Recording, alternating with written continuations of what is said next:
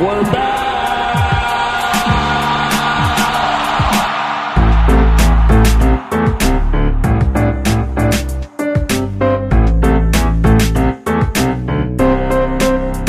Just give me another beer.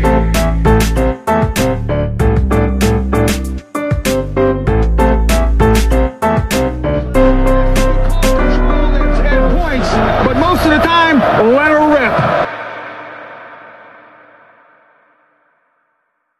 Hello and welcome into the Feels Like 45 podcast. I'm Cade Webb, and as always, I am joined by Dustin Ragusa. Dustin, how are you, sir? Doing well, man. Just in the heat of the off season of Oklahoma State sports right now. What about you? Emphasis on the heat because it's smoking out there. As I know, you know, as I know, many of our listeners know, we skipped spring. It's straight into summer, obviously being the middle of June, but it's so hot out there. Can't believe it. And it's appearing to have an issue or an impact on our technical abilities here. So you don't know this, our listeners, but we have powered through some technical difficulties this evening to bring you this show. And we pray that it's not the lost episode of the Feels Like 45 podcast. So we're just going to get right after it, right? Yeah. I think we're fine now. I think we're fine. Knock on wood. I think we are. Yeah, absolutely. If you're the praying type, let's hope, let's send one up. How about it? Well, Dustin, let's just jump right into it. Hopefully you had a good weekend in your world. I know mine was great. Did some traveling. I know you did too, but I don't think either of us were in new Big 12 territory this weekend with the news that Cincinnati, Houston, and Central Florida are going to join the Big 12 in 2023. That also it does include BYU as well. So all four members of these new members of the Big 12 joining the conference in 2023. Dustin, your immediate reaction to that news? Yeah, it seemed kind of inevitable that this was going to happen. But those three schools you just mentioned Cincy, Houston, UCF, were able to reach an agreement with the American Athletic Conference to depart and join the Big 12, and they'll be ready to go for the 2023 fall athletic calendar. So it'll be really interesting for the time that OU and Texas are still in the conference with kind of what they do scheduling wise and everything that happens there, who's going to play who. You would think they'd still keep Bedlam, OU, Texas, other kind of rivalries like that. I'm sure Kansas State and Kansas would still want to play in all sports, but I don't know. That's going to be a weird, like little couple year stretch there where it's all those teams still in the Big 12. Well, it really is. We called this a lame duck conference way back when this news broke. Still think that could be the case, but I mean, if OU and Texas don't dip out at the start of next year or the year after, like we're gonna get 2-3 full years of a 12-team or a 14-team Big 12 at that rate. So it's very interesting to see what's going to happen here. I mean, competitively, I don't know. I mean, it's a step up. There's no doubt about it, right? You're adding essentially 4 quality football teams, and one of these was in the playoff last year. So the conference is getting better in terms of football, but once OU and Texas leave, you've got to think the product takes a little bit of a step back. We'll see if that's the case. I don't know about you. I'm not exactly daydreaming of Big 12 road trips to Houston or Orlando or Cincinnati. I don't know about you though. Well, people forget that UCF is basically a softball powerhouse now. They made the tournament for the first time like ever, and then just got absolutely destroyed by OU. But still, they're here, and we're softball conference. Yeah, that's a good point. Everybody thinks of the Big 12 in softball. That's just how it goes. So no, you raise a good point. Cincinnati is a really cool city. One of my good buddies works for the Bengals, and he has now for a little while. And I had to travel up in that area for work, and went out and kind of saw the city with him. Went to a Reds game.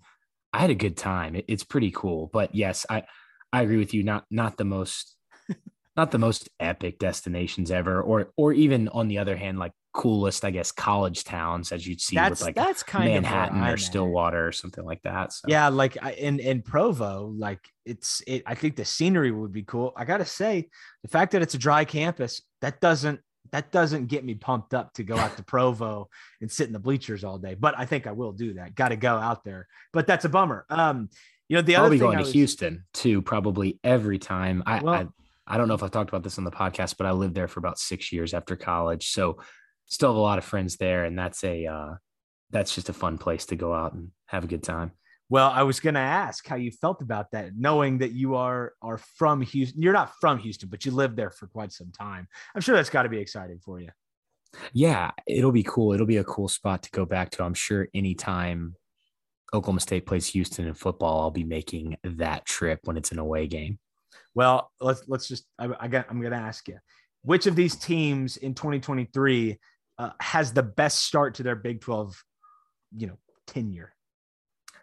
I think it's got to be Cincinnati, unless they have a major coaching change. Don't you think? They're kind of riding high right now, coming off the playoff, like you mentioned, and you don't really see them faltering much. They just lose a lot with Desmond Ridder, Sauce Gardner. They lose a lot. That offensive line is very good, though, and I do think they have a lot of talent there. I think Cincinnati's a great answer. The only other candidate, in my opinion, is Houston to me. I think Houston is one of those teams that could hit the ground running. I think they will end up being better for it by being in the Big 12. They will end up, I believe, agree, having a better football program because they're in the Big 12. They just rebuilt that stadium. I know it doesn't see the ton, but it's still pretty nice. So I think Houston is just easily the most natural fit of these four teams. And that's why I do think if it's not Cincinnati, it's got to be Houston to me. Yeah, and you get Dana back, which we love him. So That's right. Well, anyway, it's fun to daydream. What do you think they do? Do you think they split it into two divisions? I think they have to, right? Yeah, and it doesn't really matter now. I mean, they split it that way due to scheduling and stuff like that. But now with the new NCAA rule, they can kind of you could do winning percentage. It doesn't have to be your two division winners. So I think, yeah, they split it up like that, maybe for scheduling purposes, but it shouldn't really affect. It shouldn't, don't think you have to win the division to get there. I mean, still technically you could be the second team in your division and still make it to the championship game. Well, and I would think, if they do any sort of geographical divide, which I think they would, like a North and South, that South division is going to be absolutely loaded, which, I mean, flashback, the North division may not be as loaded as the South division in a Big 12 like that. So I can't wait to see what they do. I mean, Big 12 East West would be really interesting because you would be potentially splitting like a KU and a K-State or a Texas and a Texas Tech. Like, I think a North-South split would be the way to do it. Or, I mean, shoot, just go round robin and we're just going to throw darts at a dartboard and see who you play next year. Yeah, just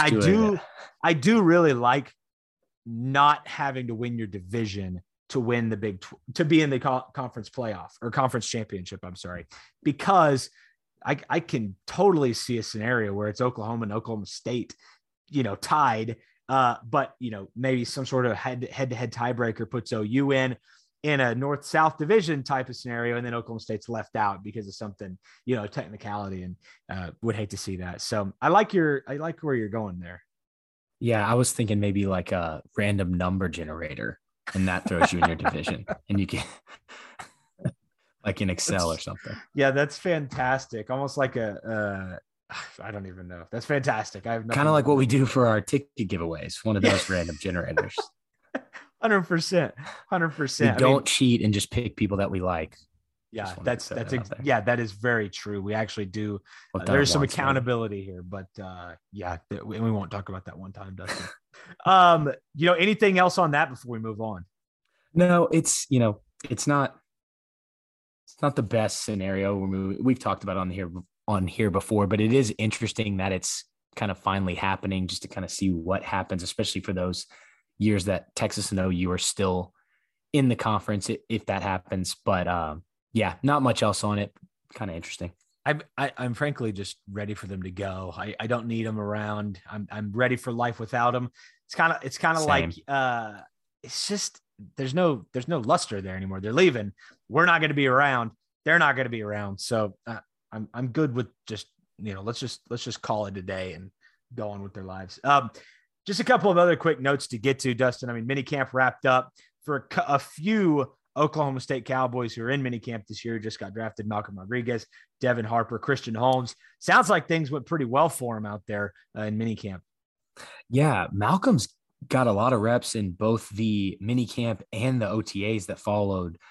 I think he's going to for sure be a special teams guy and could be in the two deep for one of the linebacker spots. We've talked about what Kelvin Shepard, the Detroit Lions linebacker coach, what Detroit's head coach talked about Malcolm Rodriguez just being a really smart guy, coming in and getting everything right away. So that's awesome. And Devin Harper as well. Apparently, I saw there was a quote from Dallas Cowboys Vice President of Player Personnel Development, Will McClay. He said he's got the speed that you look for in linebackers for today's game. It's a space game, run and hit. We love his special teams potential as well. So that's awesome. I know Christian Holmes had an interception this past week in OTA. So the three guys that got drafted are performing really, really well. And Kid, how do you feel about your guy D Harp with the Cowboys and his chances of getting some run? We talked about it when he got drafted. It seemed like a really nice fit, just the way that depth chart shakes up. I mean, outside of Parsons and Van Der Esch, there's not a ton of depth there. I mean, they moved Jalen Smith for a reason. I think there's a spot there for him. And if he's not, on the roster come day one, he's for sure going to stick around practice squad. He may hang around. I frankly think he will make the roster in this fall. And frankly, the Cowboys could use him. I wanted to ask you, Dustin, that we just named three guys in minicamp, all three on the defensive side. I mean, that's a little weird to still think about that's the case. And all three have a shot at making a roster here. Two of them the same position. 100%. I mean, we talked about that when they got drafted, about what that would do for the ability to recruit linebackers to Oklahoma State. And you're seeing it. Oklahoma State's already in on a bunch of guys that are high impact players in 2023. So you may even see a quick return on that type of publicity. Yeah. I mean, you hit it right on the head. We just saw with the 9th commitment that Oklahoma State got, which we'll get to soon, they've got the 21st ranked recruiting class right now in 2023. And I know it's a little early, but for them to be in that top 25, and I think they have a chance to hang around in that area, maybe get up a little higher. We've pretty consistently seen them in prior years be in the 30s, high 30s, maybe even sometimes cracking the 40s. And now we're seeing these last couple of years, they may be in the 20s, maybe in the top 25, maybe get into the high teens. So it's pretty awesome. And a lot of it is due to some of the quality players they're getting on the defensive side of the football. And as long as they keep putting guys in the NFL, that's going to keep happening. Yeah. I mean, it's a huge recruiting win to be able to go into a linebacker's house and say, look, we just put two guys in the draft. You want to go play for the Dallas Cowboys? You want to go play for the Detroit Lions? You want to play in the NFL? You can come to Oklahoma State and play linebacker. What a pitch. I mean, there are not very many Big 12 schools. There's really probably only 3, maybe 4 that can say that. So anyway, I think it's a huge advantage. No, I completely agree. Dustin, on a little bit of a more disappointing note, Chris Carson, it's been a long road back after this neck injury he suffered last year. And it doesn't sound like things are getting any better over there. And it sounds like they've got a couple of antsy weeks coming up to see if Carson can make the field. Yeah, I saw a quote from Pete Carroll. I believe this was on a Pokes Report article saying, so Carroll says, "So now we're into the next phase of it. We'll see what happens here. Just hold out good hope because he's worked really hard. He really wants to come back and all that. But I can't tell you anything for certain now at this point. So the fact that we could have known, been giving us the green light, that didn't happen." It sounds, Cade, like there's a chance. And I don't know if you've seen any of the pictures of what they actually did to his neck, but it's wild. Like the metal stuff that they put in there and everything. It sounds like there's a chance he may not play again. Yeah. And Pete Carroll didn't really mince words about it. It didn't seem, he was kind of coded, but he also used words like the end and he's battling and he's facing an uncertain future. Like it doesn't sound great. And frankly, I didn't realize it was a significant injury when it happened, but I didn't know it was potentially career threatening. But anything to the neck or the head, I mean, it always has that possibility. Yeah, it sounds like he's going to have another medical assessment in a couple weeks, and they'll know a little bit more from that. But it doesn't sound good right now. And, Cade, we talked about it off air. One of the, most well-known, I think, Cowboys in the NFL right now, with his performance in recent years as one of the top running backs in the NFL. So it's tough no matter how your performance has been to see this happen to a guy that made it that far, but definitely tough to see a guy like Chris go down that has really produced since he got in the pros. And Pete Carroll referred to him as one of his favorite Seahawks ever. So definitely a beloved guy, important for Oklahoma State, important for the Seahawks. You just hope the best there. And I just hope that ends up being the case, that he can end up getting back on the field, because he's had a really nice career up to this point, has had issues staying healthy, but when he is healthy, man, he's really, really good and tough to bring down. And you could see why a coach like Pete Carroll would appreciate him that much. Yeah, 100%. So hopefully he can get back at it. This next medical assessment goes well, and we see him back on the field again soon. Well, Dustin, you already mentioned it, switching subjects here for just a minute. You already mentioned it as we talked about linebacker recruiting. I mean, Dustin, what's the latest on the recruiting front this week? Yeah, so Cade, commitment from Cameron Hurd. That he was one of the guys, we talked about last week. Oklahoma State had a bunch of camps going on. They had the 2 mini camps. They had the show, which is a lot of the skill position guys. They had the down and dirty lineman camp. Apparently also the youth camp went really well. I think they had to stop taking applicants because it was so full. But this is one of the guys who was at the show, and they received a commitment from him. He's a 5'11", 6 foot, 170 pound, 2023 guy from Houston, Texas, for high school. He debuted after the commitment, I believe, on 247 Sports. He wasn't ranked before that. So now he's graded as an 88, which is a high 3-star. He's around the top 50 at the wide receiver position. That's where he projects to play at Oklahoma State. He plays quarterback, though, at Fur High School. And if you've watched any of his highlight tape, Cade, it's basically just zone read and him flying by everyone down the field. A little bit of QB power, I would imagine. He runs a 10-8 100. That's amazing. Yeah, he's the way he gets. You need to go watch his huddle tape if you haven't. Talking to the listeners, the way he gets away from not only the first, second, and third level of the defense so quickly is pretty amazing. He had about 15 other offers: Arkansas, Louisiana Lafayette, Louisiana Tech, Sam Houston, South Alabama, Tulane, Tulsa. So not a ton of big time names, but I think this is one of those Casey Dunn, Mike Gundy finding a guy who's not very well known. Like I said, not ranked on 247, getting him, he's kind of blowing up, getting him in quickly. And then you see him become one of the top guys in college football. I know that's a little bit of lofty expectations from just a commitment, but I could see that happening with a guy like this. I could too. And at 5'11", 165, body by glass, he's 5'11", 180, probably going to grow a little bit. I mean, he's going to be 6 foot 180, 6'1" even. I mean, he's going to be a nice size receiver with that type of speed. I mean, it doesn't take a lot to see him being a pretty good player for Oklahoma State in the future. I mean, especially if he's not done growing, which I wouldn't imagine he is at, 17, 18 years old. So. Yeah, and like we mentioned, he's the freak athlete. Some of his measurements and superlatives at the show camp, he ran a 4.49 40 and had a 36.6-inch vertical. So when you're seeing that from a guy who hasn't even made it to body by glass, like you said, yet, you've got a lot to work with there. And he was the 4A Texas MVP after that season. He only threw the ball 90 times.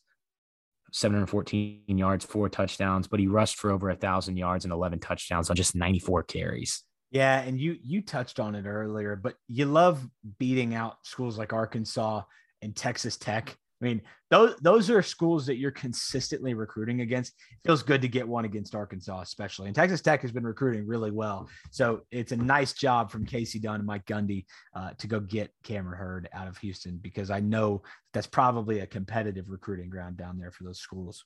Oh, completely agree. And just to recap, once we get into the 15, 16, 17 numbers, we won't do this every time, but just to recap the commits so far, you got Zane Flores at quarterback. You've got Cam Hurd at wide receiver, Billy Walton at that Leo position, Dylan Smith, corner, Jaden Foreman at defensive line, Cam Franklin, another defensive back, Ricky Lolahia at defensive line, Jack and Dean, offensive tackle, and Jacoby Sanders, Stillwater zones, offensive linemen. Yeah. So you got a pretty good variety there so far. You're missing some positions, your linebacker, things of that nature. So we'll kind of see where they go from there moving forward. But I think it's a big time get. And like I said, this is a guy that I think it was really awesome that Oklahoma State got in on him early. Yeah, no doubt. I think they had to. Again, the measurables are there. The speed, the talent is there. You wonder how a guy in Houston like flies under the radar that much. According to his offer list, high 3-star. I would have expected more than Arkansas and Texas Tech. He had like UTSA, had Arkansas Pine Bluff, Houston Baptist, but really those are the two biggest names out there that Oklahoma State was going up against. So again, a nice win for Oklahoma State here. Yeah, and Caden, speaking of the camps, there were 4 official visitors that attended just over the week last week. So you had Jacoby Sanders, who we just talked about. So Jacoby was center at Stillwater, so he's very familiar with the Gundy family and 100%. Snapping for Gage and Gunner. Yeah, for sure.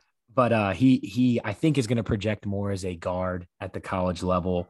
Along with him, we have our guy Ricky Lolahia, which I know I'm saying that wrong every single time, but he was a teammate. Great.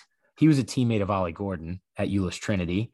So both of them are commits that came and visited. And then you've got 2 guys who aren't committed who visited. You've got Jordan Sanford, a safety out of Mansfield Timberview, and Jelani McDaniel out of Waco Conley, which is, I believe, where Corey Black is from and where former Oklahoma State offensive lineman Trent Pullen, who was a transfer. I believe both of them are out of that high school. So nice pull there, Dustin. Yeah, that's not in my notes. That's off the top of the head. Yeah, so that big old brain of yours helping us out again. Yeah. So Sanford's a 6 foot, 180-pound safety, like I said, and McDonald is a 6'2", 190-pound athlete. I think he's another guy that plays quarterback, but I would expect him to maybe play on the defensive side, maybe defensive back or something like that at Oklahoma State. I love it. Will be interesting to see where those kids end up for sure. And then, Cade, we've got some recent offers, and the first name, I'm already laughing because I just talked about pronouncing names wrong, but this is one of the Polynesian guys. This is a Benny Tonga's own Poasa Utu, I think is how you say it, from Kennedale, Texas. He's a 2023 linebacker. I just mentioned no linebackers yet in the class, no true linebackers. So this could be one of your first ones. This is another diamond in the rough guy. Oklahoma State's the first Power 5 program to offer him. He was at the Down and Dirty lineman camp. So he, I believe, has visited before. We'll see where that goes. He's a 6 foot, like 200-pound guy. Played like as an edge rusher, but I think they see him more as a true linebacker. So we'll see. We'll kind of see what happens there. We got Joshua Smith, a 2024 tight end prospect. Danny Okoye, he's an edge. 6'5", 233 pounds. He's from NOAA, which is the Homeschool Association in Tulsa. Apparently I read an article about him. Apparently he's actually taking classes online, but he falls into the Northeast Oklahoma Association of Homeschools. He is a monster. I'm assuming he spends all his free time working out because he is huge. He's got offers from Texas Tech, North Texas, and UTSA as well. Sheesh. Another guy not yet rated. And then you've got you've got Bergen Kaisar, defensive lineman in 2024 from Edmond Santa Fe, and that is all of the major ones. There was one that came out right before the podcast, Cade. Pull up his name real quick. Logan Saldate. He is a wide receiver out of Salinas, California, 2024 guy. So it'll be interesting to see. I don't know much about him. This literally happened right before the pod. 5'11", 185-pound multi-sport athlete guy. Gundy loves those. So anytime Casey Dunn puts out an offer, though, the guy's probably really good. And it's always intriguing, right? It's like you could always envision that player fitting in Oklahoma State system. I mean, I literally just Googled this guy for the first time ever. 5'11", 185, has good speed very clearly. This would be a good fit. You could see it working out, and a nice offer list too.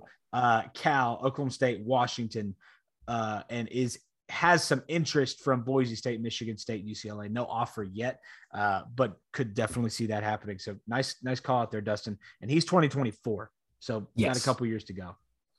Cade, how do you feel about the homeschool 6'5", 230-pound guy? Well, can I ask an ignorant question? And I'm sure it may I probably not, don't know the answer, but you can ask it. it may not be one that our listeners are thinking, but it's one I'm thinking.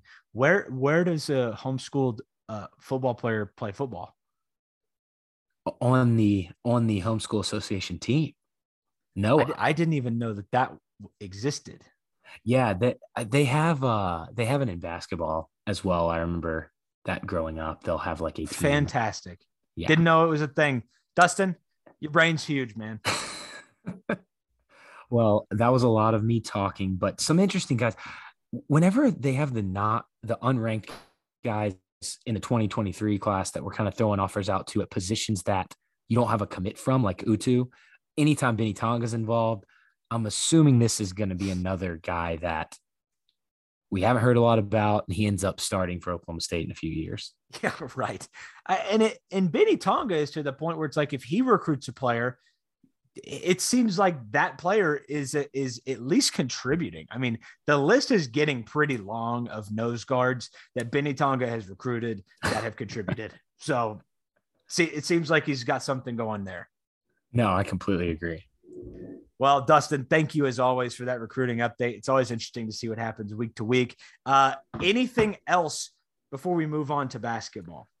There were a couple of top lists of some guys we've mentioned on the podcast. Kenyon Sadiq, he was one of the Idaho receivers that Casey Dunn offered. That's if you right. mentioned, we were talking about them because Casey Dunn actually went to college at Idaho, so he offered those two receivers. So a top 8 for him with Oklahoma State, Colorado, Iowa State, Michigan, Oregon, Washington State, and West Virginia. So we'll see what happens there, but he would be a big get, 6'3", 220-pound wide receiver. Sheesh. And then 2023 edge rusher Trey Wilson also put Oklahoma State in his top 8. He has Baylor, Miami, Nebraska, Stanford, USC, Utah, and Washington. He had 32 offers total, and he cut that down to 8. He's a 6'4", 230-pound edge guy from Garland, Texas. I don't know how in Oklahoma State is with him. He's got some big schools on that list, so we'll see where that goes. But it's nice to be included on the top 8 for a guy that highly recruited. Yeah, 100%. Kenyon Sadiq is a very interesting player. Love what they have in Wilson too. They're going to have to beat out some tough competition for these guys, though. The offer lists are pretty decorated, as you just said. So. No, I completely agree. And Cade, my last note is I saw Robert Allen saying in an article recently that Oklahoma State is actually at the 85 scholarship limit. I thought when you and I tried to piece this, it literally the hardest thing to do ever for our dumb brains, but I thought we got to 84, and I remember Pokes Report saying it was 84. We checked ourselves against it, but it sounds like they might be full, so maybe they will not be getting another offensive line and not be trying to get anybody else. There's a very real chance I lost count. Somewhere between 1 and 85. So who knows? But no, my theory was, I kind of told you this, either we had it wrong or somebody got moved up. I mean, us getting it wrong is not crazy, as we're going to tell you about here in the basketball segment too. But back to this note, like, I would wonder if a walk-on received a scholarship that we just haven't heard about yet. That seems to be the most logical scenario because, again, we did look at this. We've been talking about it forever. So anyway, be interesting to see what happens. Yeah, Cade, that's all I got on recruiting this week. Well, good deal. Dustin, appreciate your rundown as always. I know our listeners do as well. Before we get to basketball, let's take a break and hear a word from one of our sponsors.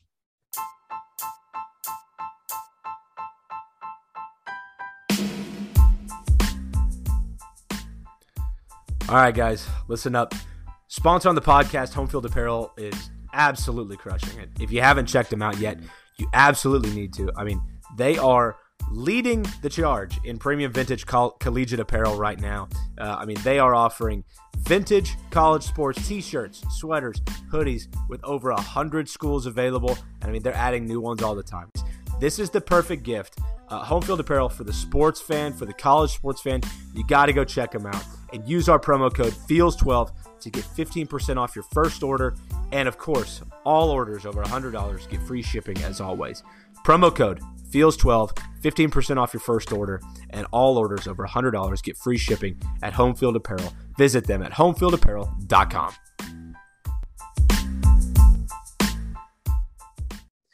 All right, Dustin.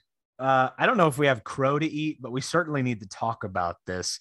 Talked about Courtney Ramey. I mean, we talked about this for quite some time, and apparently that was stupid of us because we had heard some stuff, but it was only just rumblings. And we even told you that on last week's podcast as we had started to hear more and more that Ramey might have been a pipe dream, but it appears that it was, as Courtney Ramey selects the Arizona Wildcats.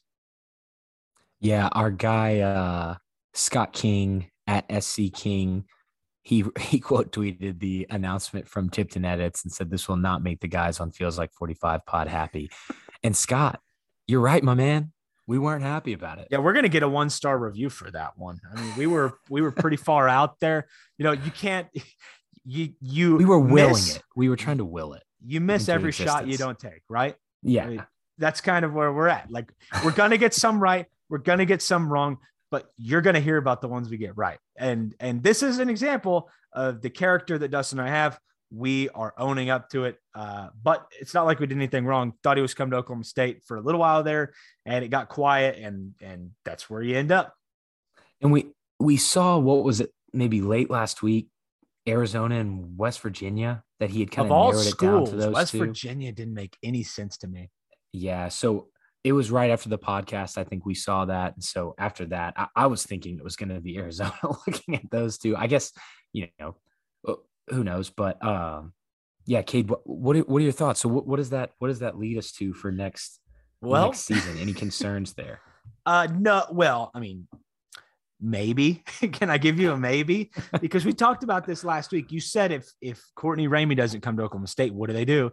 I said, you just welcome your starting point guard, Avery Anderson, back with open arms.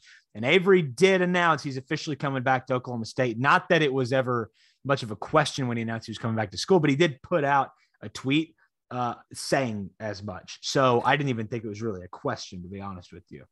Yeah, I think when you got the new incoming transfer, Wright and Anderson, kind of at a 1 and 2 combo, both playing 1, both playing 2, I think you can handle a lot of the point guard responsibilities from those two. And I think both those guys can score really well. So I'm not super concerned, but getting Ramey would have been big time. It would have been. It's not going to make or break Oklahoma State. I actually, back in the heyday of our old brand that we used to operate under, I wrote an article about how Courtney Ramey wouldn't make or break Oklahoma State. And unbelievably, that same exact sentiment is true again, 3.5, 4 years later, because it was exactly like this. Oklahoma State needed a point guard badly, and it was Courtney Ramey that they were going after to fill that slot. Didn't get him, but ultimately they've got somebody there that I do believe can handle the load, and it's Avery Anderson. If he just can clean up the turnovers, that's step 1, 2, and 3 for me. Yeah, no, I agree. I think what they did in the transfer portal, I like what I'm seeing. Not the biggest big time transfers ever, but I like what I've watched from the guys that are coming in. Me too. I like the guys that Oklahoma State has on the team already, who we talked about a lot last season, and I think it's going to be a fun season. I still have faith in Coach Boynton to do something with the roster he has. So yeah, I do too, and it's a big year for Mike Boynton. I mean, I'm not throwing out anything hot takey, so don't ask, but I do think that this might be the most important year that he's had at Oklahoma State outside of year one. Year one was, let's get this thing righted. Let's right the ship, and let's win a couple games that we shouldn't, and they did. This is his most important year outside of that. Yeah, I think it is too. He's still got the sanctions and everything to deal with, but they're not, he can, the postseason ban is gone. It's just the scholarship reductions, which it looks like maybe they're going to take one of those this year now that Ramey is now they should, in my opinion. So yeah, unless somebody falls in their lap. Right. And we'll just kind of see where it goes. He's riding off some big time momentum though, Cade. I mean, is he? Is he? Well, coming off the USA 2022 FIBA under 18 championship gold. He is a gold medalist. So I was more thinking Oklahoma State momentum.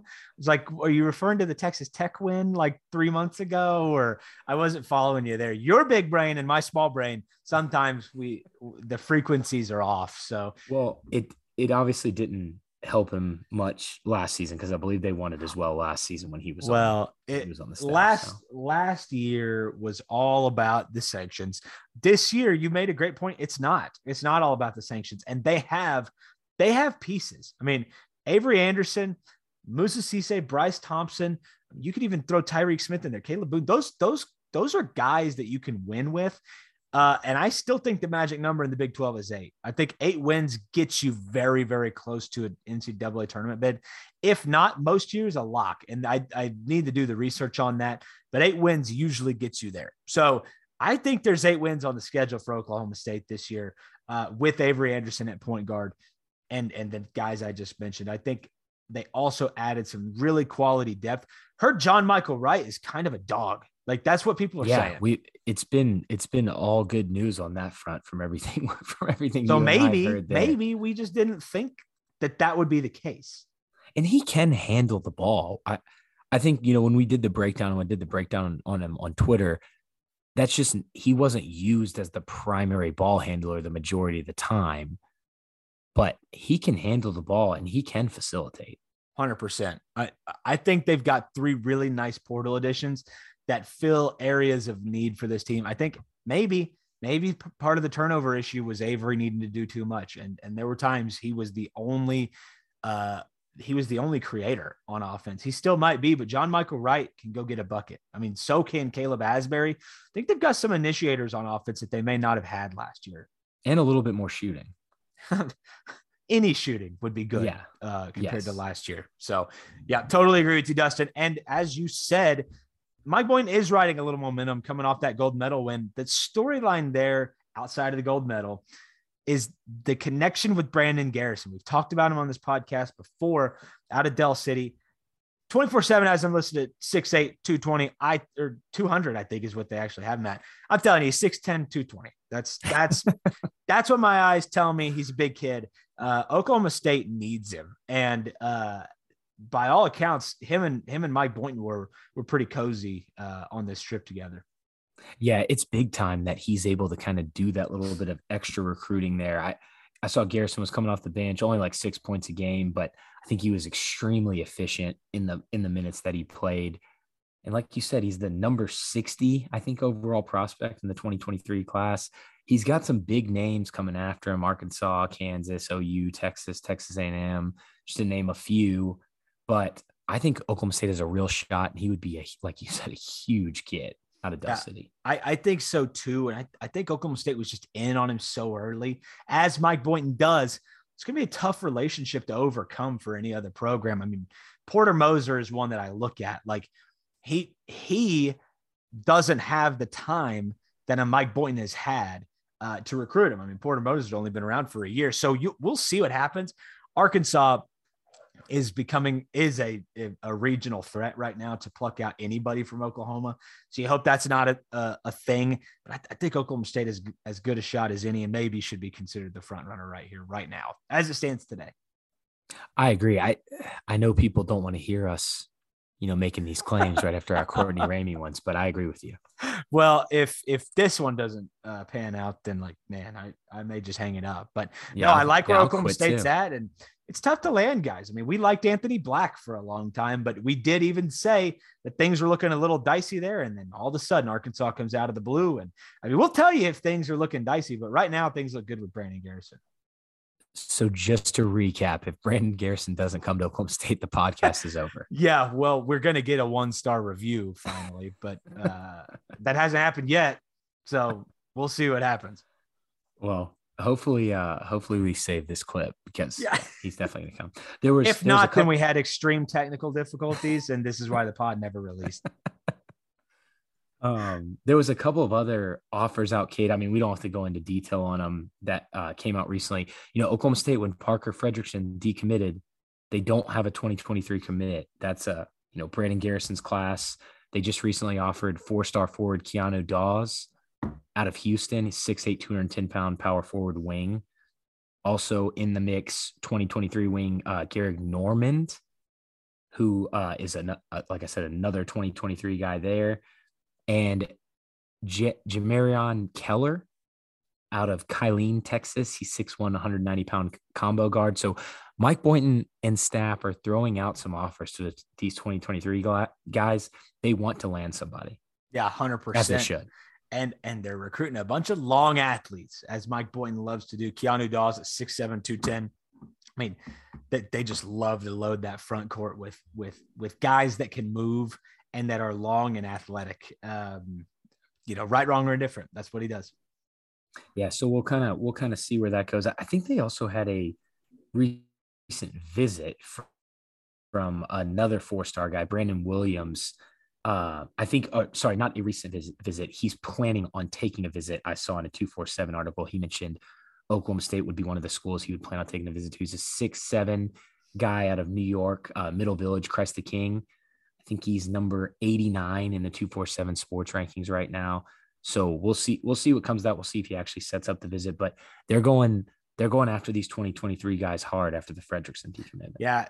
Brandon Williams seems like, him and UCLA appear to be pretty cozy. Went out on an official visit there in August, or is going out on an official visit in August, I should say. But again, you got to like your chances there with a guy like Brandon Williams and Mike Boynton recruiting in his backyard in New York.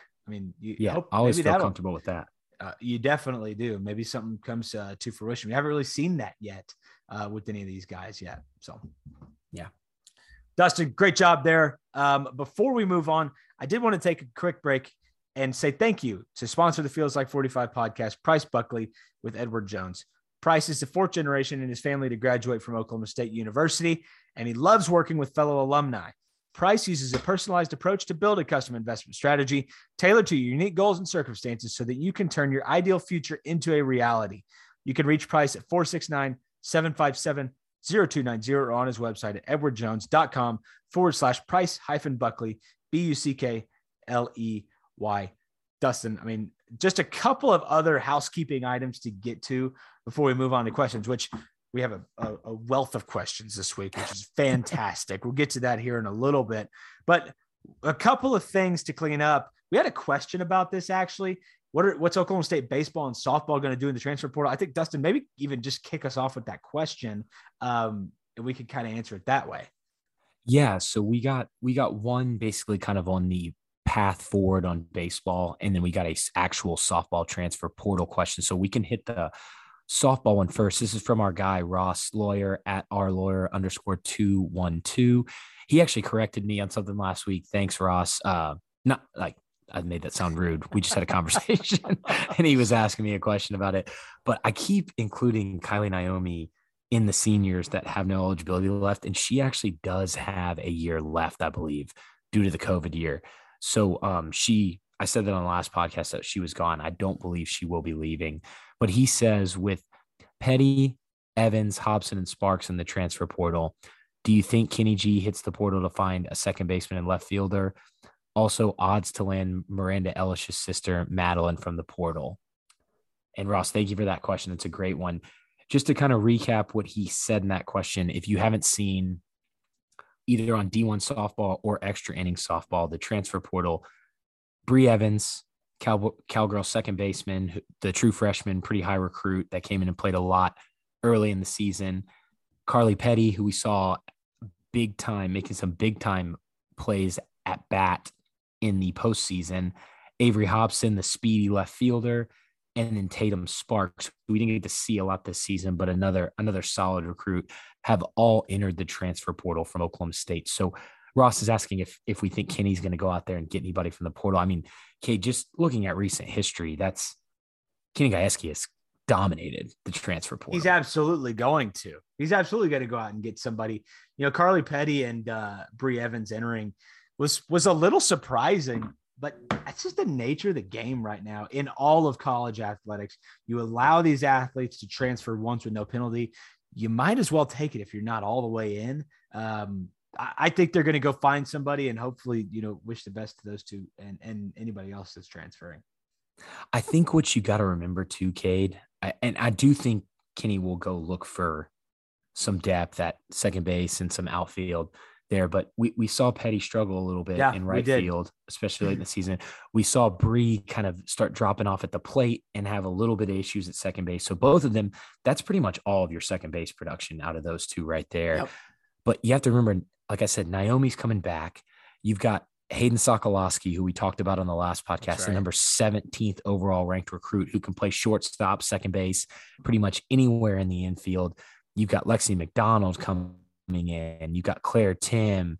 These are all infielders I'm talking about. And not to mention Edwards, who we talked about reclassified from 2023 to 2022, who also plays in the infield, in the middle infield.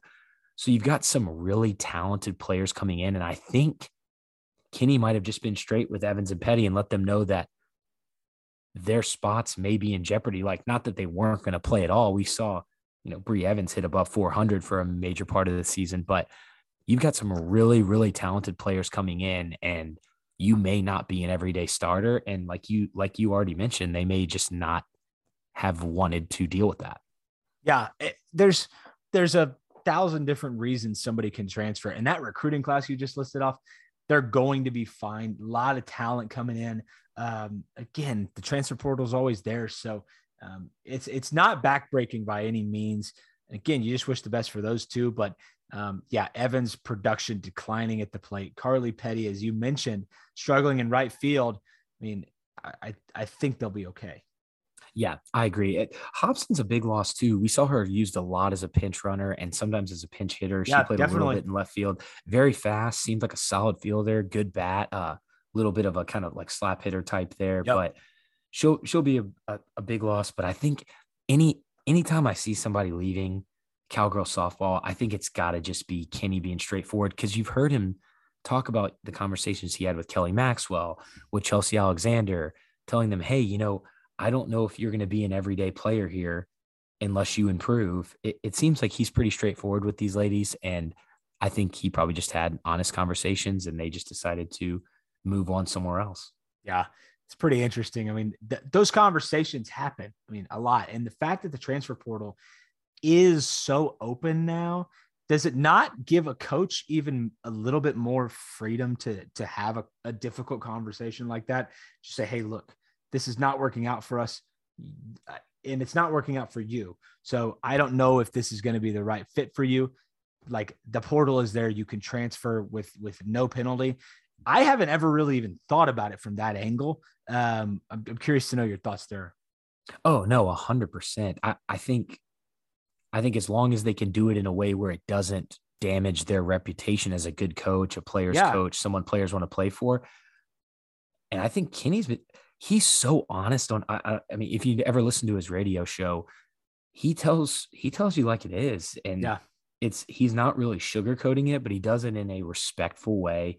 And you can tell these girls like playing for him. So I completely agree with you. It gives him a little bit more freedom when you're a top tier school like Oklahoma State is in softball to say, you know what, your spot may be in jeopardy next year. I just wanted to let you know in advance. So if you want to move on, you can. Yeah.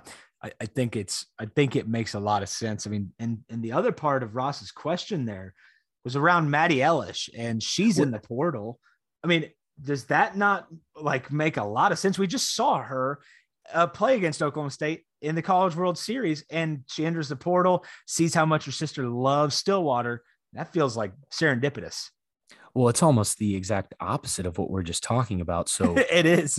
Madeline Ellish isn't playing a lot at Arizona, but you've seen what the Oklahoma State coaching staff has done developing pitchers. I mean, just recently with Kelly Maxwell, turning her from someone that Kenny thought maybe couldn't play at Oklahoma State to one of the best, if not the best pitcher in college softball this past season. So, Maddie sees that. She sees her sister on staff as a grad assistant. Why not come over and see if she can develop into something? And if it doesn't work out, maybe you move on again, but you get to hang out with your sister and work with one of the best coaching staffs in the country. Yeah, it makes a ton of sense. I mean, book that one. That's a Cade Webb guarantee right there. Take that one to the bank.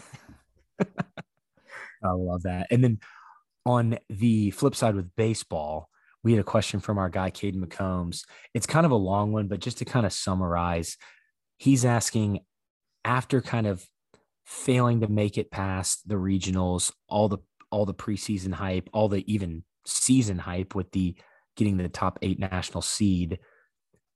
Where does the program go from here? He's kind of asking, is Josh Holiday the right one? We've seen guys come in and develop, but we've also seen some guys not be able to develop, like in the pitching staff, things of that nature. He wants to know, should there be some concern with how Oklahoma State is moving forward? And is, kind of Josh Holiday the guy? He's not calling for Josh's head by any means, but he's just kind of wondering where the baseball team goes from there. Man, it's a tough question. I mean, it's tough because there's multiple parts to it. Yes, I think Josh Holiday has earned some runway. I will say, though, it doesn't feel good getting bounced out of your own regional. It doesn't feel good getting swept at supers that you hosted. It doesn't feel good, only getting to one College World Series in the last 11 years. It's tough. And I think that Oklahoma State, this was really the first time I felt, outside of that Supers series against UC Irvine, but they got to the Supers. Like, this was the first time I was really kind of disappointed in the way the season went as a whole. Like, I wasn't able to look back and think, well, there were some highs, there were lows, but overall, like, they did what I guess I would have hoped they would. I'm not sure I can say that. I mean, they hosted a regional, and there are several reasons why that could have been the case outside of even the play on the field. So I'm not saying anything there, Dustin. I'm just saying that it was a disappointing season. Josh has earned the runway. The question about development in the pitching staff is a great one. And it's one that I don't think there's a comfortable answer for. I think somebody's got to be able to answer for that. I think it's glaringly obvious, and the entire pitching staff catching the yips at the exact same time with your season on the line it's not great. It can't happen. And somebody's got to be responsible for that, either fixing it or being responsible for it. Yeah, I agree. I think the development from some of the bigger time guys you get in, either through transfer, through high school, you haven't seen it as much recently, guys kind of developing into some big time superstars. You've got the Justin Campbell, but then guys like Bryce Osmond, he had a great season this year until he got hurt, but you've seen a lot of inconsistencies there. Mitchell Stone, another guy who just never was able to really completely figure it out, even though we got some great performances from him late in the season. They were just kind of few and far between. So I know some people are starting to talk about Rob Walton maybe being on the hot seat. I don't know where I am with that, because he's been such a great coach for so long. But the fact that you didn't even really have a reliable left-handed arm you could bring out of the bullpen pretty much all season is a little concerning. So we'll see kind of where it goes from there. But Kate, I did want to mention too, along with his question, we were talking about transfer portal. I did just want to mention a few of the guys in there, if that's okay. And we can it's great. Come back to the future, just so I don't forget. So far in the portal are Garrett Martin. He played both some infield and outfield, 48 at bats, 250 average, couple homers. John Bay, who I think may be the biggest one out of this as far as kind of younger guys that we're going to start to play a little bit more. Played in the outfield. We saw him start a few games, 34 at bats, batting .324 in those 34 at bats. Caden Brumbaugh, infielder. He had that big 3-hit game against West Virginia. He's an Edmond kid, 22 at bats, .318 average. Huey Morrill. I'm assuming that's just hey, I want to go back to playing the infield, and Holiday saying, we see more as a pitcher. Yeah, we see more as a pitcher. And then lastly, Colton Bowman, he's a left-hander. They used him quite a few times, I think like 18, 19, 20 appearances in 2021, but we only saw him a few times in 2022. And he actually left, I think, back in May. Like, I think the season was still going on when he ended up entering the transfer portal. So those guys are all in. And then Oklahoma State has actually gotten a guy already out of the transfer portal, Brennan Holt from LSU. He's a freshman, 5'9", 160-pound infielder, actually from Baton Rouge, Louisiana, Parkview Baptist High School, which I had several friends go to high school there when I was growing up there. But he's kind of a shorter statured guy, but I think he's a pretty talented player. I believe in high school he's ranked as one of the top 5 guys in Louisiana by Prep Baseball. So we'll see. That's kind of a big time get. I don't really expect him to start with Marcus Brown and Rock Riggio coming back, but at some good depth there, especially losing a guy like Caden Brumbaugh. Yeah, no doubt. anytime a player could wear that LSU logo, I think they can wear the Oklahoma State logo. Oh, that's for sure. It's a caliber athlete. LSU. So Cade, who's your biggest loss out of there? I struggle to go with Morrill just because he was a great pitcher, but that's all I really saw him as there. I think I'm maybe some of the younger guys, maybe like a Bay or a Martin. I was actually going to say John Bay is the one that I would be the most disappointed in. I think the key production they're losing this season is just due to eligibility. It's not really due to the transfer portal. So it's hard for me to get heartbroken about any one of them. But if I had to pick one, John Bay is probably the one that it's like, yeah, okay. Houston Morrill, I mean, he had been relegated to, a relief pitcher, and that's he had done well. He did well. He really did well, but that's probably not what he was most excited about doing after playing in the infield every day, and then going to the pitching staff and then being relegated to relief work. I mean, playing only a couple times a week, maybe. Not shocking there. Not shocking. Yeah, and he's somebody who will be missed. He had, kind of an up and down career at Oklahoma State, battling some injuries, but he was always a solid kind of all-around player, and he was a fun guy to watch. Yeah, no doubt. I mean, Dustin, anything else with baseball that you wanted to touch on before we kind of moved on? No, just wanted to thank both Ross and Caden. Caden sent the question in the DMs. We had a nice little convo, and Ross and I also had a good convo in the DMs. So appreciate you guys kind of reaching out. Caden and I are always down to chat at any time. So appreciate it. Dustin, one quick note to discuss here before we move on to listener questions. I mean, the U.S. Open's this week. Brookline Country Club in Massachusetts. It's going to be a beast, as it always is at the U.S. Open. But, a couple of storylines. One, Taylor Gooch, is he in the field or is he not? He is. He will play this week, isn't he? The LIV tournament, or Live Golf, these guys are still going to be allowed to play in this tournament. And so Taylor Gooch will be there, but he's going to be included in that group of players that's kind of like maybe socially outcasted. It's just going to be interesting. We're hearing a little bit of that already. Some snubs, some not saying hellos between the guys in the Live tournament and the ones in the regular or just the PGA. So that's a little interesting. Cade, we actually have two golf questions we could hit right now. Well, why don't we go ahead and do it? I just thought of that. So our guy CC at Cursive Cowboys, who always gives us the over-unders, he's got another good one for us. Will Victor Hovland shoot over or under par for round one at the U.S. Open? Ooh, depending on the weather, I'm going to go over par, but I think it's going to be like +1. And I think he's only going to be like 1 or 2 off the lead. I think this course is going to be tough. And I think the would play a factor trying to, but Dustin, while you're answering, I'm looking this up. What are your thoughts? I think I know he does really well in the first rounds normally. He does. He's usually even 1 under. Yeah, I think I agree with you. I think the course is going to be hard. I haven't even looked at what the weather's supposed to be, but it's going to be pretty good on Thursday. I think I'm going to go with him shooting 2 under and looking good. If he's 2 under after day one, he's probably either T1 or like T2. Like I think the leader at the end of day one is going to be -2 or 3. I think I'm going to go with the under par. You're going with the over. I think it's a great line though, right at 1.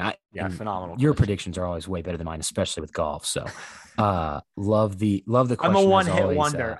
Calling out Scotty Scheffler in the Masters. I'm a one-hit wonder, baby. Hey, you had the softball one too, though. That's a good point. Man, I am good at this. But appreciate that. CC, we literally love the over-under. So please really keep sending those. And then we've got one from our guy, Matt Claxton. Thanks, Matt. He's been sending some in recently. At Road Crew 1, he says, are you team Torque or team Crushers with the Live Golf Tour? And the reason why, Cade, he picked those 2 teams is because Crushers has Oklahoma State's very own Peter Uihlein, and team Torque is who Taylor Gooch is playing for. So which one of those, Cade, do you prefer, Torque or Crushers? I mean, I don't even know what the heck this is, and I've been keeping up with it pretty good, but How got about how team about the names for the PGA? team I'm going to event. take the PGA as the winner here. If we're playing golf as Team Torque or Team Crushers, Dude, just so one of us answers Matt's question, I'm gonna go with I'm Torque. trying to understand it better before I throw me a bone here. I'm gonna go with Team Torque, captained by Taylor Gooch, just because he's been the better Oklahoma State player as of late, in the pros, better than Uline. And Team Torque, I just looked, they have more Americans than Team Crushers, so I'm gonna go with America. Yeah, I mean, I didn't even. This is ridiculous. I told you about the names last podcast. Yeah, I guess that Dustin and I have slept since then, sir. You know. It's my favorite. That's literally my favorite part about the tournament, the names. Crushers, Smash, Punch, and Fireballs. I'm sorry, I've slept since then. You would think I would remember something so profound. I'm going to go with Torque. I like it. It's a cool name. And again, the real winner here is the PGA Tour, who doesn't have names like that. Yeah, agreed. But Dustin, I mean, really, we got to pick a winner here. I think we did with the PGA too. I mean, who are you going with at the US Open this week? I'm just gonna keep talking about Hovland. I'm just gonna go Until it happens. Yeah. I mean, I like it. I really Who's do. yours? Oh, it's tough. I feel like John Rahm could win it. Rory is playing really, really well though right now. I wouldn't be surprised to see him make a run, even though he is the king of the backdoor top 10. Rory or Rahm, with my final answer being Rahm, I think I feel pretty good about. I like it. That would be an interesting Sunday with Rory Rahm in the mix. So that would be awesome. Yeah, especially if Hovland was in there too. Yeah, well, I mean, I would prefer Hovland to win, but yeah. He wins by like 9 strokes. Oh, it'd be just a runaway freight train. Be fantastic. The course probably does set up pretty well for him. He's a pretty accurate driver of the ball. The putter's got to be there though in a U.S. Open. Yeah, that's going to be the storyline. No, I in all seriousness, I like the Rahm and Rory picks there for sure. But yeah, I'm just gonna say Hovland just to say it. Will it into existence? Keep saying it. I'm just gonna break this down even further, and you're just gonna have to keep having to defend it. So that's where we're at. No, I love it. Hey, did you see the Mickelson interview yesterday, the Koepka interview today? I mean, the Rahm interview today. This thing is crazy with the LIV tournament. Yeah, I saw earlier a post about Spieth and Billy Horschel talking, and Kevin Na trying to say hey to Spieth, and Spieth not talking to him or something like that. So it's getting real interesting out there. I'd love a full out brawl on like hole 8. Maybe in the middle of the fairway. Oh man, that would be pretty. Who would that be between? Is the question. I mean, Lee Westwood, he's in the LIV now. He's kind of a hothead. Like, could that be between like Lee Westwood and Brooks Koepka? Oh, I would love to see it. Hey, I just want to point out too, if you go to ESPN.com right now, the 1, 2, 3, 4, 5, 6, 7, 8 trending headlines, the top headlines are all about LIV golf right now. So that's why we're spending even this amount of time talking about it. It is maybe the biggest story in sports right now. And there's Oklahoma State guys who are playing in it. So I know it's very relevant. Weird. It's very relevant. Weird. Rory says they took the easy way out. It's just a very weird time in this sport. And Phil Mickelson, I mean, golly, he didn't even look like Phil. Like he looked like Dr. Phil, honestly. Yeah. It's going to be really interesting. I feel like tempers are flaring, and it's going to make for some interesting golf. Even whether you like it or not, it's going to make for some interesting golf whenever these guys are still playing in the PGA. You know who's going to go in? Weekend. You know who's going to go in after all of this? Bryson DeChambeau. I would hate that. Mark it down. That's another guarantee. All right, Dustin. Anything else? We can flip it to questions if you'd like. No, I think we're ready. We have one audio. Yeah, right? We do have an audio. I'm going to get that pulled up here. It's from our friend of the pod, who's really becoming like our best friend of the pod, Ryan Winkle. So he's basically a guest every week. He really is. We can't pay you though, so don't worry about that. Here you go. Hey guys, so we have a lot of new faces in the defensive backfield, and I was wondering if you could pick one corner and one safety from the OSU football alumni. Who would your top picks be to add to this year's defense?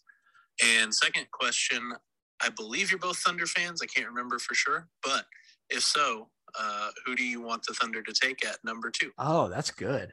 Ryan, thanks for that. It's a nice switch up. Everybody asks us OSU stuff. That's nice. Wow, Dustin, I mean, I don't know about you, but I would probably go, if I could pick one corner and one safety, I'm going to go with Christian Holmes, and I'm going to go with, man, we need a cover safety. We need maybe like a Trey Flowers. Let's keep it like Gundy era. Yeah, Trey Flowers well, is so what we're I not was talking. thinking. Yeah, no, I don't go back to the Fenimore days. You know this. If we're keeping it Gundy era, I mean, I love like a Justin Gilbert. Yeah, that's actually probably a really nice. I was a big time Markel Martin fan, as I know a lot of people were. I mean, if you're not just keeping it to free safety, Daquan Lowe is another fan favorite, or one. I mean, this fan favorite. I mean, AJ Green, Rodarius Williams from recently. There's so many guys. I think I gotta go with Gilbert at corner. I think that's a great pick. And I think that would be big time on this team, not only because he was such an amazing player, but if you could bring in a Justin Gilbert who just seemed, kind of like a leader. He was on special teams as well, kind of did everything, big time energy coming from him. That would be nice to have on this defense where there's some, uncertainty, losing a couple guys here and there, and, losing a couple guys who were leaders in the locker room. And then I think I'm going to go with Markel Martin. I really like that. I love both of those picks. Markel crossed my mind. Gilbert is a good one. I think the reason I went with Holmes, one, he was fresh on my mind. We've talked about him, but Oklahoma State probably could use a corner like that they're just not going to throw at. So like you could even throw a Rodarius Williams in there in that regard. Like Rodarius would be right up there on this list of corners that I would want. So that way you could, potentially rotate in a Jabbar Muhammad and a Corey Black at that other spot and just let Rodarius or Christian Holmes go. But I love the Gilbert pick. Yeah, no, I agree. And like, I feel like I've got just recency bias right now because I've been looking at the current roster so much. I'm like only thinking about guys from recently. Yeah. I mean, nobody wants to hear us like break down like the 85 starting safety. Like, but I do. Maybe the 45 question. Maybe yes. The 45 starting safety, but I do love that question. And on the Thunder question, Kate and I are pretty big Thunder fans. From everything I've heard, it sounds like it could be a smokescreen, but it sounds like the Magic want Jabari. So it's Chet, right? I think the pick that the Thunder would make it to, if that happens, is Chet. There are some concerns with him, his body, how high is his ceiling on offense, but the way he could be just kind of a key factor on your defense, and the fact that his ceiling overall is so high, I think he'd be a guy. He's a guy that if you don't take him, you could see yourself big time regretting it. If you do take him, you could see yourself regretting it big time down the road. But just knowing Presti, I think it would be, he seems like a guy that he would pick there. And I like him better in that spot than Paolo, but I could see him as well because he's such a good passer. Frankly, the Jabari Smith thing, he's fantastic. Do not get me wrong. But I think Chet Holmgren is a can't miss prospect to me. I think you nailed it. You absolutely nailed it. His ceiling is so high that you can't pass on him. That's the way I see it. And if the Magic are going to, then okay, like I would be perfectly fine with Jabari Smith at 2. Would be fine with Paolo. The only one I would not be okay with is Jaden Ivey. I think he's the clear number 4 in this draft. But Chet, I would encourage the listener to go back and look at some of his game film and some of his workouts. I mean, he's very gifted and he's very skilled as a ball handler. I think he's got a little bit of ways to go as a perimeter shooter, but he's already close. And you nailed it on the defensive end. Like I think Holmgren is very exciting. Yeah, he's extremely exciting. If the Thunder, so just to answer the question from the point, if the Thunder had the first pick, I would probably take Jabari as the kind of safer option that fits the Thunder best right now. But I completely agree with all the sentiments about Chet. And if he is there at 2, I think the Thunder 100% taking him. I know there's been some rumors of Jaden Ivey that the Thunder at really 2? like him, but I would not like that at all. So I think it's between, it sounds like Jabari's going to go 1 to the Magic, and I like Chet. I like Chet. I like Paolo as well, but I think I would take Chet there at 2 if Jabari's gone. I mean, Jaden Ivey would piss me off. Not that he's not a good player, but I can't not do this podcast and throw my microphone across the. But I think Jaden Ivey is just a clear number. Oh my God. There he goes. There's a ghost in there. Yeah, I'm getting attacked. It's the ghost of Jaden Ivey attacking. These were actually the technical difficulties I was having earlier. I couldn't keep my microphone on the stand. God. Justin, he's all over the place. Take us home. Yeah, let's hit these. Let's hit these other questions really quick. So we've got one from our guy M at _camera1_. Thanks M for the question as always. He says, because this is a football pod again, what are your way too early thoughts on how Derek Mason might try to stop Lou Nichols from CMU? Dude led the nation in rushing last season. So, Cade, if you don't know anything about Central Michigan, Lou Nichols rushed for like 1,800 yards last year. Oh my gosh! Now, again, that's against CMU's schedule when he only had 20. I have his game log up right now, and he only had 18 yards on 12 attempts against LSU, and only 21 yards on 12 attempts against Miami. Only 79 yards against Robert Morris, but that game was probably out of hand. But he had a lot of 100-yard rushing games and several 200-plus yard rushing games. So this guy is a really good runner. According to Pro Football Focus, pretty even split between gap and zone running scheme. I pulled up a couple of his highlight tapes because I haven't watched a lot of Central Michigan yet. And it looked like he's kind of a big-time cutback guy and also someone that likes to bounce it to the outside. But, Cade, I think what our guy M is forgetting here is Bernard Raymond and Luke Gadecki on the offensive line for CMU. These two guys are in the NFL right now. Yeah. And they're not on CMU anymore. Well, so I just overall, the way I think Derek Mason attacks him, I still think it's going to be his two gap scheme. The edge guys are going to funnel the ball back inside of the linebackers. You're going to have sound play from the linebackers, from your interior defensive linemen.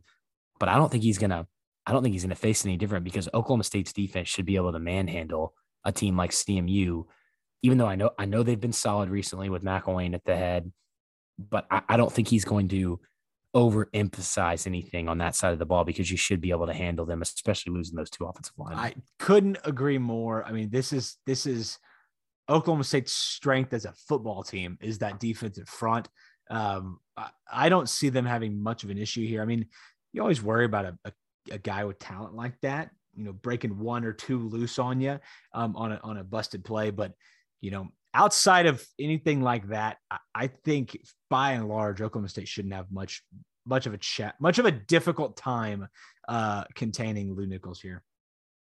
Yeah, I completely agree. And I was just joking, saying you forgot that. I knew you probably knew that. You seem like a big CMU guy. No, but thanks for the question as always. Those are always good. That was a good thinking one. I luckily saw that one earlier today, so I could look up a little bit more about Lou Nichols than I just knew he rushed for a lot of yards last year. Next, we've got Cade Scott. He's at Stephen K. Scott _ on Twitter. He says, what is Spencer Sanders' realistic ceiling this season, touchdown to interception ratio and team record? Also, how far off of a drop of, if any, will we have with Derek Mason? We lost some key pieces, but he had the 5th best scoring defense in the SEC last season. So, Kate, what do you think on the first one with Spencer Sanders? We kind of talked about it. Our guy CC put the over-under for interceptions at 10. I'll put the over-under for passing touchdowns at 19. I'm taking the over. I think they're just going to be so prolific. I think they're going to throw it around a lot. I mean, So if the question is, I mean, if I'm just answering your question, I'm going to take the over. I think they're going to throw a lot of touchdowns, and I think they're going to spread it around. That's kind of the way I see it. I think the ceiling for him touchdown wise could be like a 23, 24, 25. Me too. And I think the ceiling, which would be reverse interceptions wise, is 7 or 8.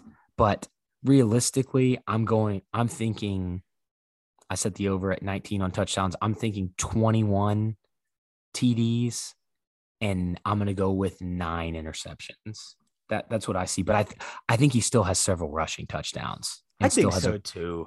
A good season on the ground. I think he has a better season on the ground. I think we even talked about this. I think the offense being opened up more, and if they're going vertical, it's going to allow him to improvise more, which, as we know, can be a little bit dangerous, but a lot of times can lead to some really big runs for him. I think that's going to bode well for him, especially if things start going north and south, less east to west. I think he could really have a big season. Yeah, no, I agree.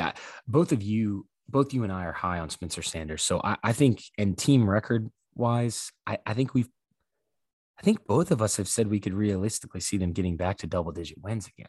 The 10 win for sure. Yeah. They're 12-0. They're going to be 12-0.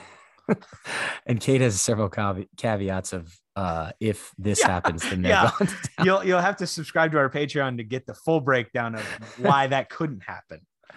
No, but love that question, Kate. And then the second part of his question is about Derek Mason and the defense dropping off. I think there's going to be some drop off there when you lose guys like Malcolm Rodriguez, Devin Harper, Colby Harvell, Peel, just to name a few. But both of your starting cornerbacks, Israel Antwine on the defensive line, you're going to take a step back, but I don't think it's going to be a huge drop off. I don't think it's going to be a Oklahoma State fans are in the stands or after the game begging for Jim Knowles to come back type of thing. I think this is still going to be a really good Cowboy defense. I think they have too much talent for it to be like that. And I think Derek Mason he's the biggest assistant coach Oklahoma State's had since Jim Knowles. So, and then, I mean, which outside of Jim Knowles, what I'm trying to say is Derek Mason's the biggest name that Oklahoma State's ever had as an assistant coach. I think I can't remember another one. Dana would be really the only one I would think of there. So I think they're going to be fine. They got plenty of talent and let that defensive line anchor you. I think Xavier Benson, Mason Cobb, I think they're going to have some talent in that front seven. Just hold it down enough, get some pressure on the quarterback, and let your young corners play with a little bit of reckless abandon. I think they'll be fine. Yeah, I think fans are going to be pleasantly surprised by what this defense does. I think you're right, though. Just to wrap this up, I think you're right that they will take a step back. They have to, in my opinion. And if they don't, then Derek Mason's a wizard like Jim Knowles. That would be amazing. If that happens, then they're going to the Big 12 championship. So there's one more to add to your list. Yeah, absolutely. Okay, next we have Glory Cowboy. He's been sending us some recently. Love these questions. He's at GoRig Sankar on Twitter. Who do you see as early contributors in this year's offense and defense from the freshman commits? And will OSU have an all Big 12 first team wide receiver this year? So on the freshman, Kate, I think it's just the guys that everybody's really been talking about. Your Talon Shetron, your Ollie Gordon are the two names that kind of stick out to me there. One other one who you and I have mentioned on the podcast a lot, who we know our friend of the pod, Adam Lunt, likes, is cornerback Dylan McKinney. We saw him do some things in the spring. I don't know. I'm looking at the list of the freshman commits coming in. I don't know if there's anybody else that really stands out to me if we're just completely excluding redshirt freshmen. Yeah, I think, and we've said this ad nauseum. I think Talon Shetron's great. I think Ollie Gordon's great. Dylan McKinney's great. Those are the names to me that I think will contribute early and often as freshmen. That's where I'm at. If we're not counting special teams. For sure. Yeah, that's a really good point. I'm really thinking that, the two deep on offense and defense. I'm thinking those are the three guys that I expect to see quite a bit of. I think Braylon Presley, I think people will be surprised if they don't listen to this podcast to not see him play a ton. I think he could have an impact on special teams potentially, but think the plan is to let Brennan hold that roll down and let Braylon get accustomed to the system, get his body ready. And so I think that's really those three. You nailed it. And I don't think on our two deep that we've been kind of trying to keep updated, I don't think we have any true freshmen in the two deep on offense or defense. We do not. Yeah. No, we don't. So, but there's a lot of talented guys. I mean, we've heard good things about Gabe Brown. You got CJ Brown at running back, Landon Dean, all these guys coming in, even a Garrett Rangel, who, is probably not going to get any run this year unless something catastrophic happens.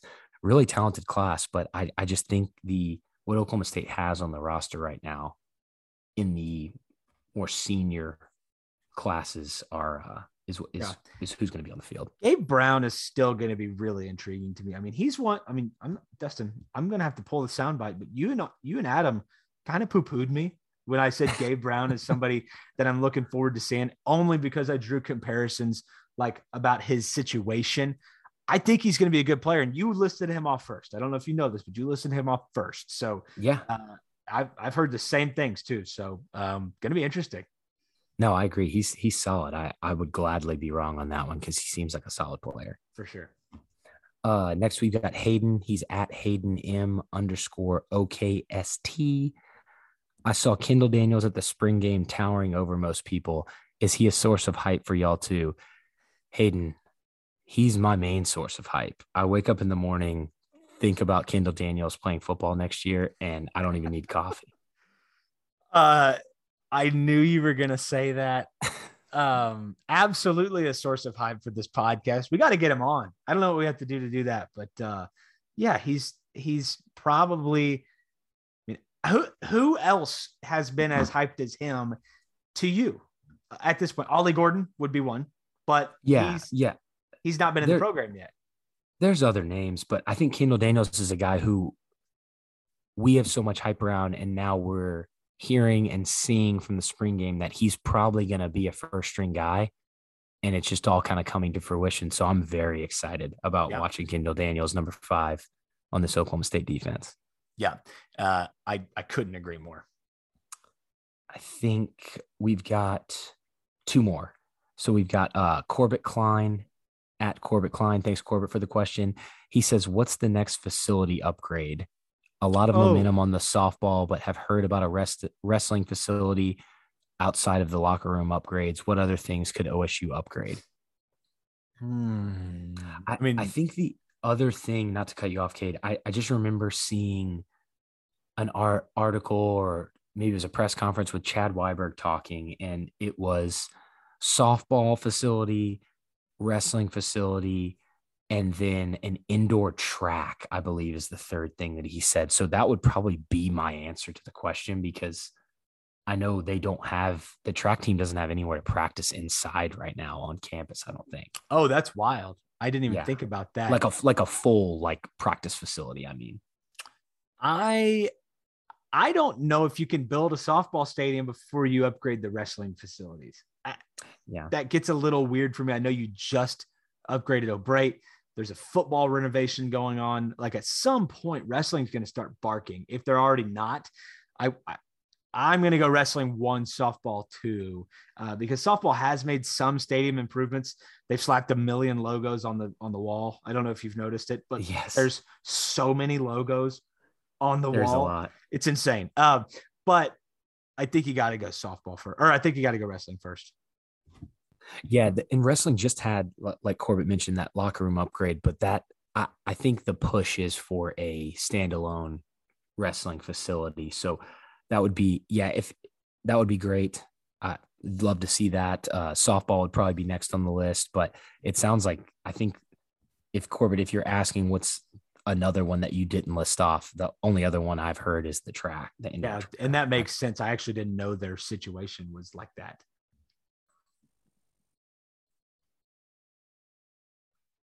Yeah.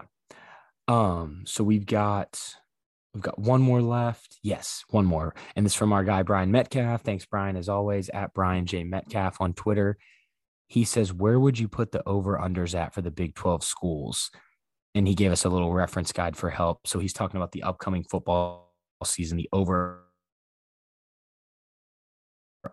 under win totals. Those off, and we can just kind of see which ones we disagree with. Yeah, well, Dustin, I can run right through them. I'm looking at it right now. These are courtesy of betonline.ag. Let's go Baylor at 8.5. Over under. I'm gonna go over. I'm gonna take the over as well. I think 9 is great. Iowa State at 6.5.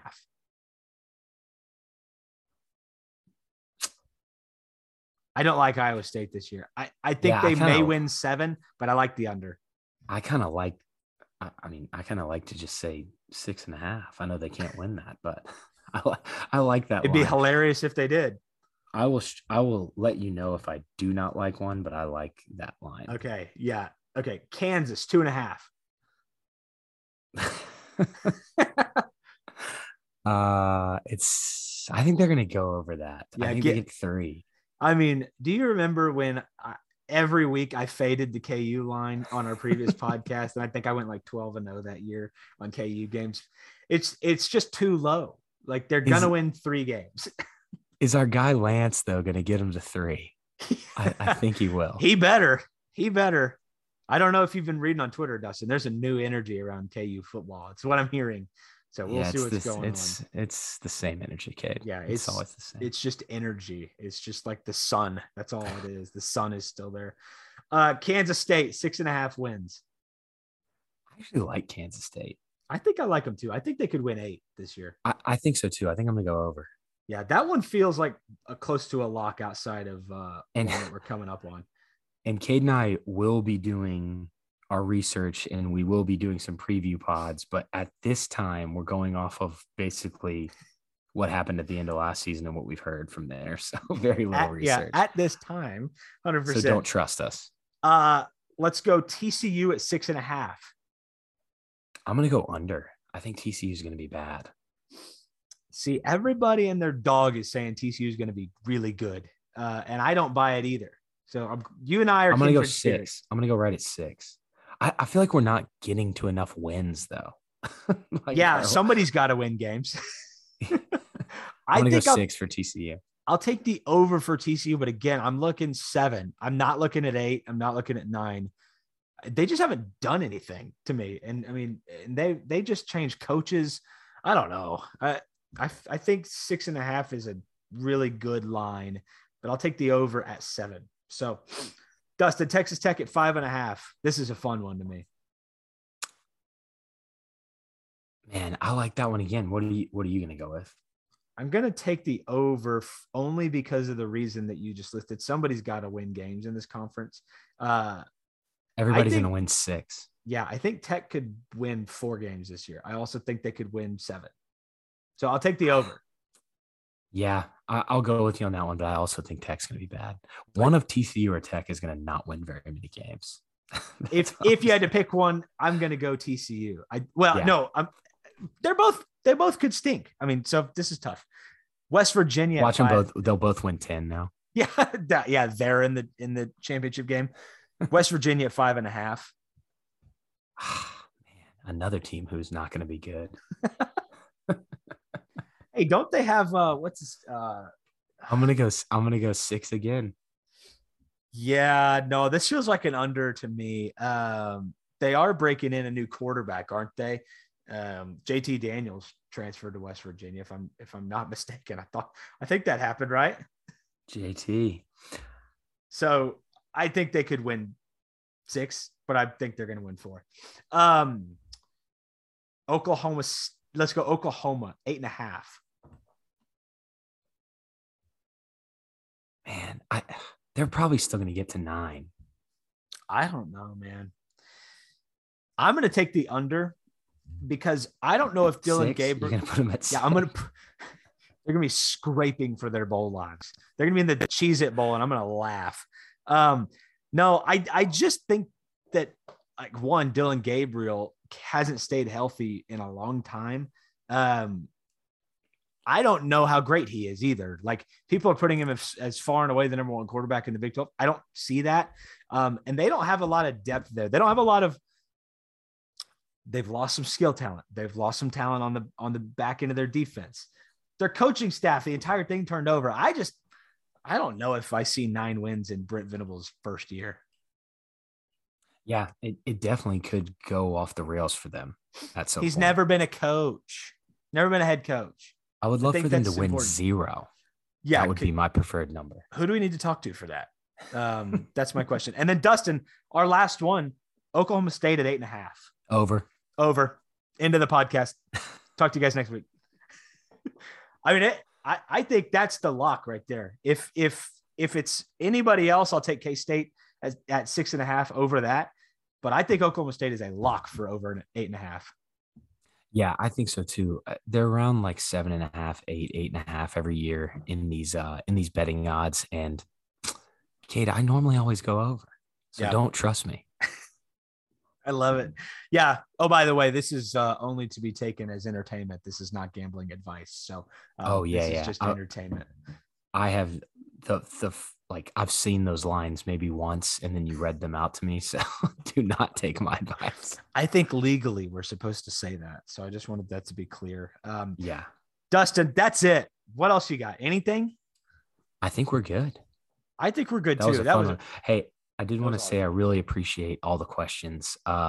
When Cade and I see that we have like 10, 11, 12 questions, we really appreciate that. So thanks for sending those in. And we love, like we said, we love the audio ones from Ryan, but we love the Twitter ones too. So really appreciate you guys sending those in. And they were all great questions this week. Yeah. And thanks for hanging out with us during the off season. I know it's the dog days of summer. We're trying to bring you the stuff you want, the stuff you want to hear. We won't get hot takey maybe unless you ask us questions and then we're forced to. But again, just thankful that you guys are hanging out with us through the summer. We're going to get through this. These days are going to get shorter. We're going to get to August and it's going to be full steam ahead. We got some really cool stuff planned for this summer and leading us right into football. Cade, you're gone next week. I will be gone. Let the listeners know. Cade will not be here. We'll still have a pod. I have a guest coming on. I won't reveal him yet, but he's an old friend and a good friend. So yeah. And very, very thankful for him doing this. I just want that to be heard now. Excited that he's willing to come on. And I'm thankful. And I will not be here. I will be traveling for work. So I will miss you guys. Dustin, I will miss you. I'll send in a listener question or two, get the wheels turning for you. I like that. I'll miss you as well. So Cade and I will have this one and we'll have one in July where I'm out, but we should be good to go for most of the rest throughout the off season and then into football. Well, let's do it. Dustin, great talking to you tonight, man. Really fun podcast. I really had a good time. But if you're not already, you got to keep it locked with us. It feels like 45 pod on Twitter. It's where you can send us questions. It's where you can find our podcast every week. You can keep it locked there. Follow us, Dustin at Dust Ragu. You can follow me at Cade Webb. And that's it. We'll talk to you guys next week. Go Pokes.